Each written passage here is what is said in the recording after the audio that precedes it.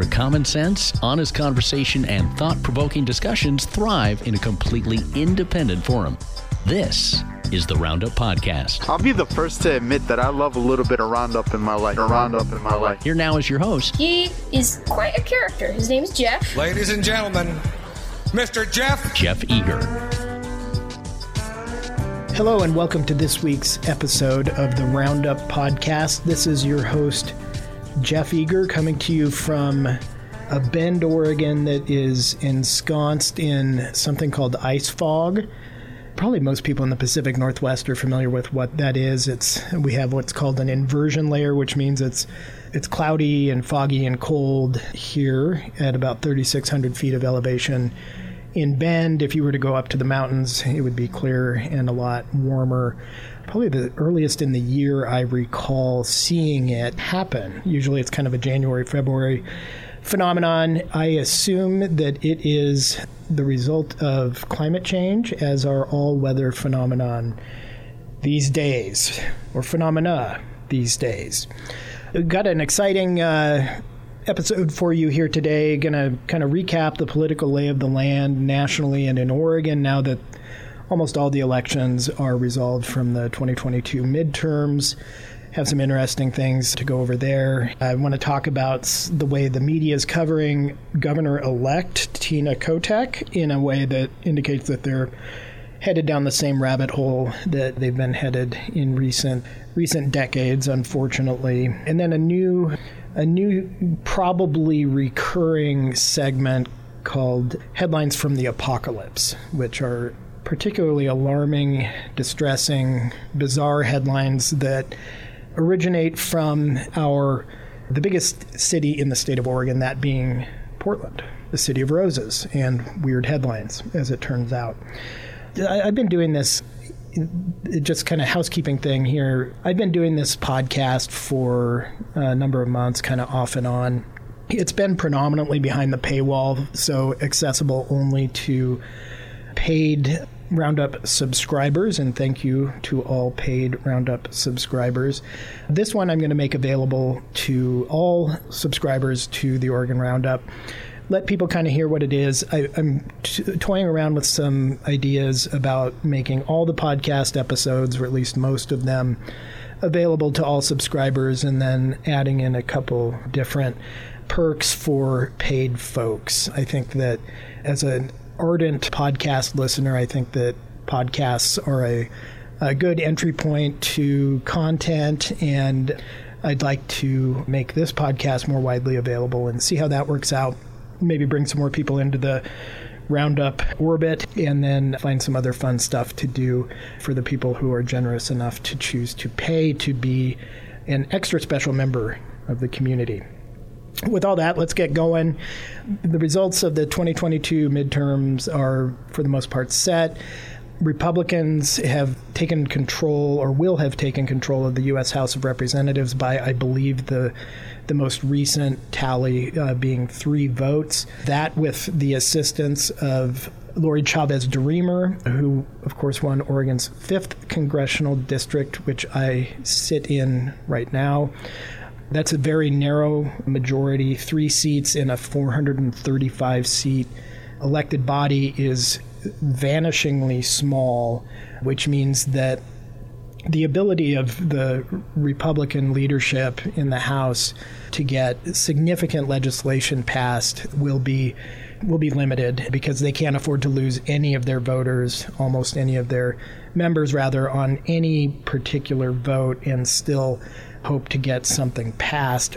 The downside of that is that, kind of to the degree that the House Republicans would like to use their new majority to signal these are the types of policies that we'd like to enact on behalf of the American people to tackle inflation, education, and all the other kind of gas prices, all the other stuff that a lot of voters are concerned about and that Republicans ran on in 2022 to varying degrees of success.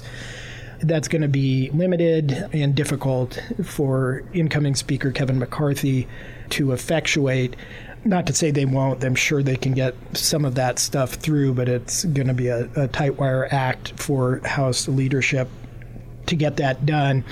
right out of the chute here, kind of the first big headline out of what the new majority Republicans are planning to do isn't maybe the best messaging. The House Oversight Committee is saying that they are going to pursue an investigation of the Hunter Biden / Joe Biden laptop and associated issues, which is, in my mind, a very legitimate investigation, if for no other reason than that there remains a question as to whether at least the president's son and perhaps the president himself and other members of his family benefited financially from arrangements with companies associated with foreign governments in places like China.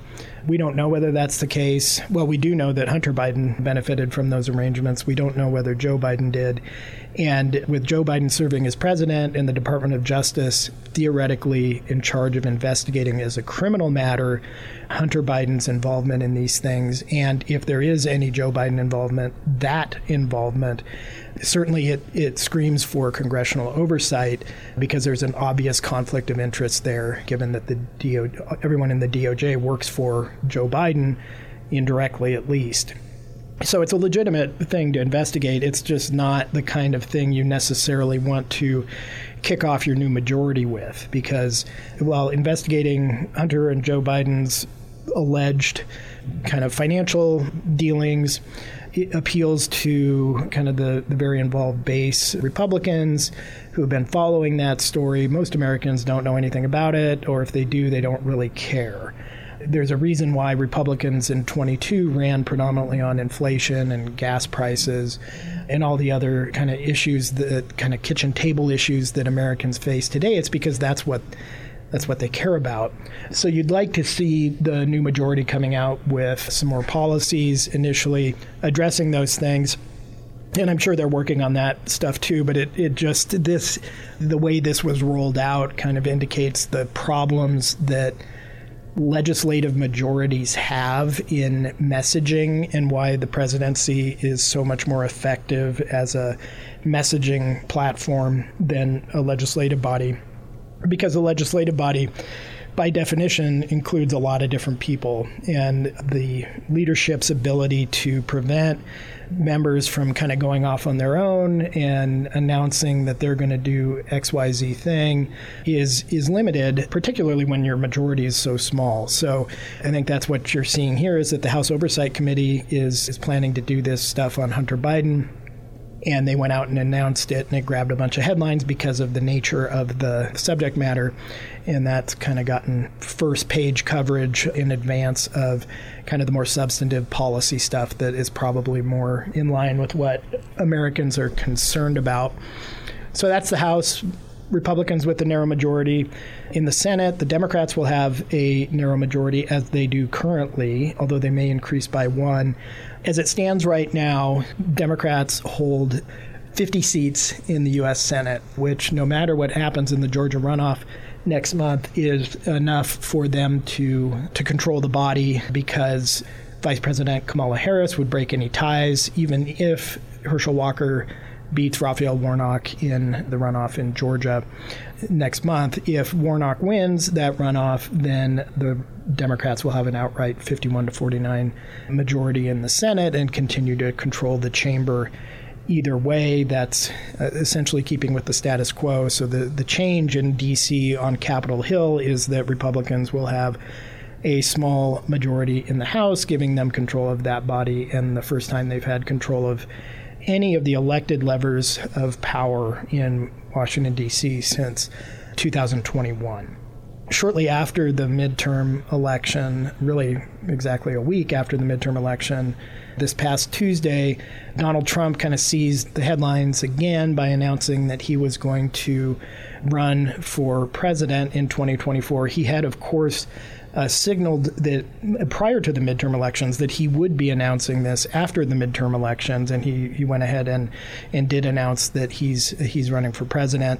For those of you who read the kind of post-election sob fest that I wrote in the roundup, I do think that probably at the margins, Trump's kind of signaling that he was going to run for the presidency again and announcing that before the midterms probably had an impact on on the outcome of those midterm elections. In some cases, we know from exit polling and other data that Trump was exceedingly unpopular, as was Joe Biden, among people who were voting in the midterm elections, and putting himself front and center just before the midterm elections surely did not help candidates across the country, Republican candidates across the country in purplish districts and states, or certainly blue-leaning or solid blue states like Oregon. And the former president did indeed carry through on his forecast that he would run for the presidency. So now we have what I believe to be the earliest announcement for president in our history.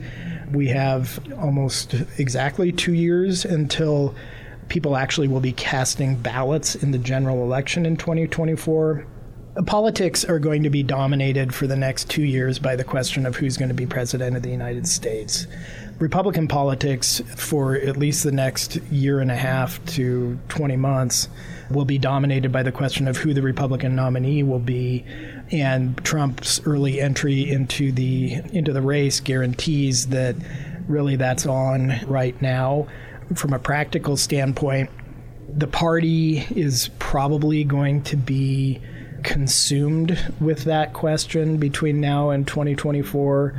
And it's hard to imagine that most of the issues that Republicans deal with, at least at the federal level, won't have kind of overhanging it this question of which potential Republican presidential nominee, be it Donald Trump or Ron DeSantis or someone else, benefits from a policy or approves of a policy or opposes a policy. So from my standpoint, going to be unfortunate because I think there's a lot more to politics than presidential politics. And frankly, I'm tired of Donald Trump being front and center in the stuff that my party, is focused on.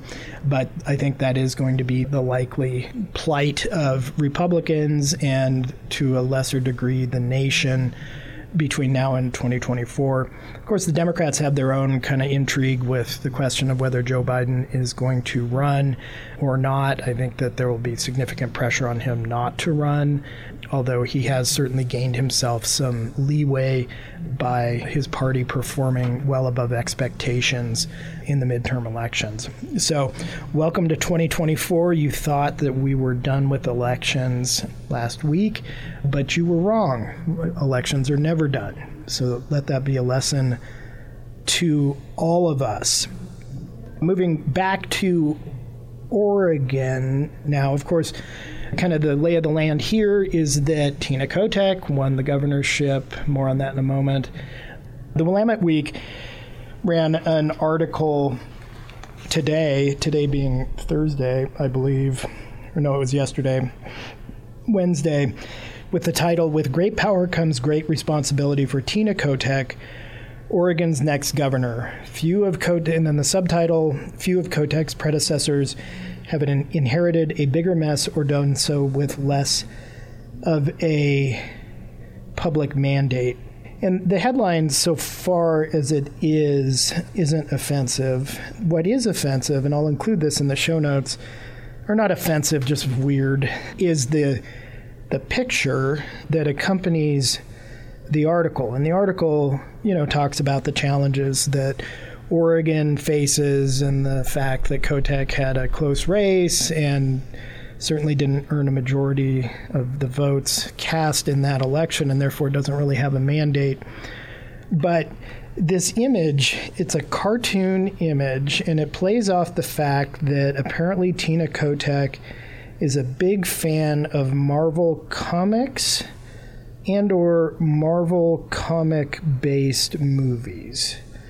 I'm not sure which, or maybe it's both, but this image has her huge behind the skyline of Portland and Mount Hood, wearing a shirt fashioned after the flag of the city of Portland, underneath a business suit, holding up her left hand and grasping a flag of the state of Oregon triumphantly, behind the words Captain Kotek, with a flock of ducks flying over her and the state symbol of the beaver not sure if she's supposed to be holding that up as though it's a shield, but it is a triumphant image and a striking one, and strikingly distinct from the relatively balanced headline and then the content of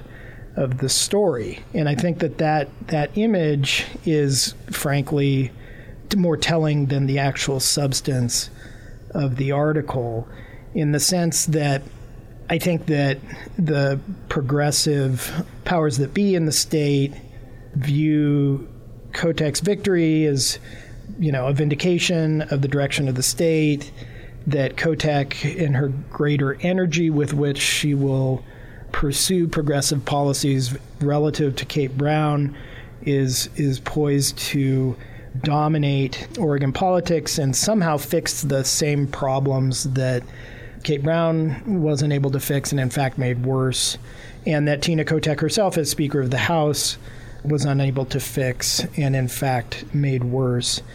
And it's just a kind of sickening image, to be honest with you, that a publication that holds itself out to be, a news source would depict a newly elected governor in this way, as though a governor is going to sweep in and save everything. I would think the same thing if it was Drazen had won, and this is almost laughably unrealistic, but if Willamette Week had depicted her in the same way. The fact is, it's important who we elect to these positions, but these politicians are not capable of fixing all of our problems. At best, we can hope that they don't create more problems.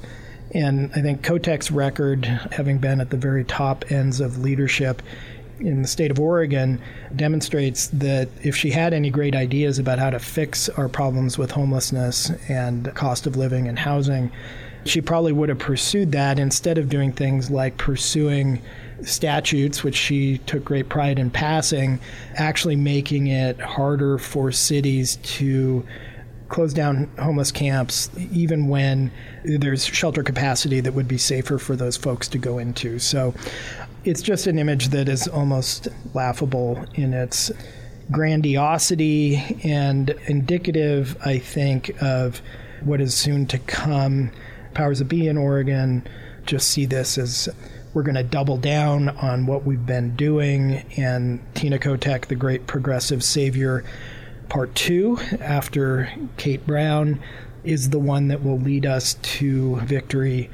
There will be no self-evaluation of some of the problems of the policies that have been enacted by Tina Kotek and her allies in recent years, in spite of the fact that those policies, or the spokesperson for those policies, received significantly less than a majority of the votes in Oregon's gubernatorial election. In fact, if there's any kind of policy mandate that comes out of the gubernatorial race this year, it is that, nearly 2/3 of the over half of the electorate actually wanted a new direction policy-wise, that there were two candidates who were criticizing the record of Kate Brown and Tina Kotek, and between those two candidates, they would have handily beat Tina Kotek, who was the exemplar of continuing the policies that we've had for some time in this state. So once again, I'll put that image in the show notes so that you can enjoy it or get sick on it as you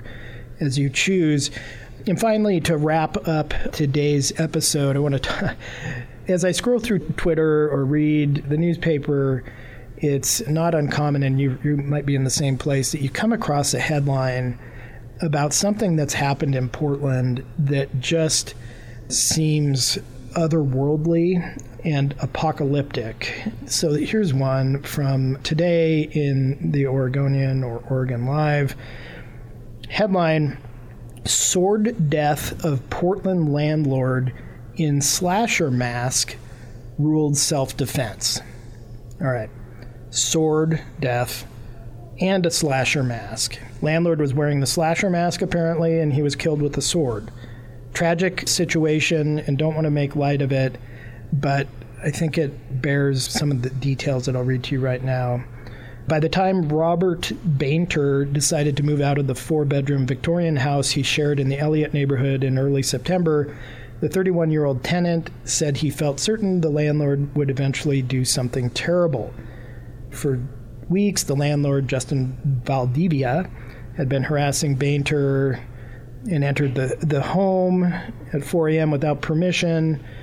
People were on edge and staying up all night to make sure he wasn't coming into the house, quote, end quote, Bainter said. One of the roommates left the house because of the alleged harassment of the landlord.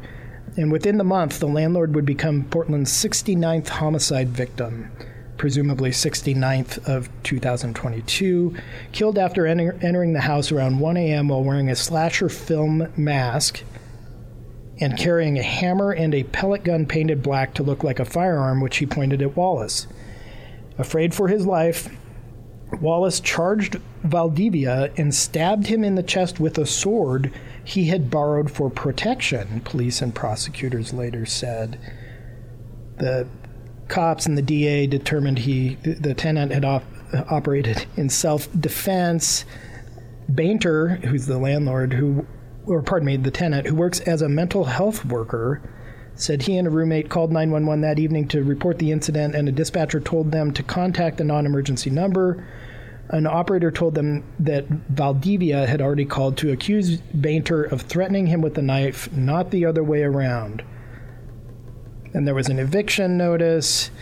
Worried for his safety, Bainter decided to move out early. Before he left, mind you, this is a mental health counselor. Before he left, he set up a, quote, Goonies-style booby trap, end quote, a cup of silverware and loose change balanced on planks of wood leaned against the back door to alert other tenants if Valdivia tried to enter the house again. Valdivia became angry when he learned that Wallace was sleeping in the living room, Bainter said. And so anyway, the next thing that happens is Valdivia, the landlord, comes in his slasher mask and pellet gun painted black, and the tenant stabs him with a sword that he borrowed for self-protection, which is completely normal. I think what makes this particularly Portland-esque is that both parties here are pretty clearly not with it and acting extremely oddly. The fact that the tenant is a mental health counselor adds some extra flavor to it. Very sorry for the death of the landlord and sorry that his family went through that. But there are some of these things that happen up there in Portland that I really truly believe could not and would not happen anywhere else. And my plan is going forward to kind of share some of these odd stories with you, odd and tragic stories with you that come from the Rose City. That's all I've got today. Tune in soon for another episode of the Oregon Roundup. Check your email box for that, and also check your email box for the newsletter. I'll have more of that stuff coming out. I hope you have a good weekend. You'll hear from me soon. Thanks. Bye. Thanks for listening to the Roundup Podcast. To share your thoughts with Jeff, you can email him at jeff@OregonRoundup.com. You can also subscribe to his newsletter at OregonRoundup.substack.com.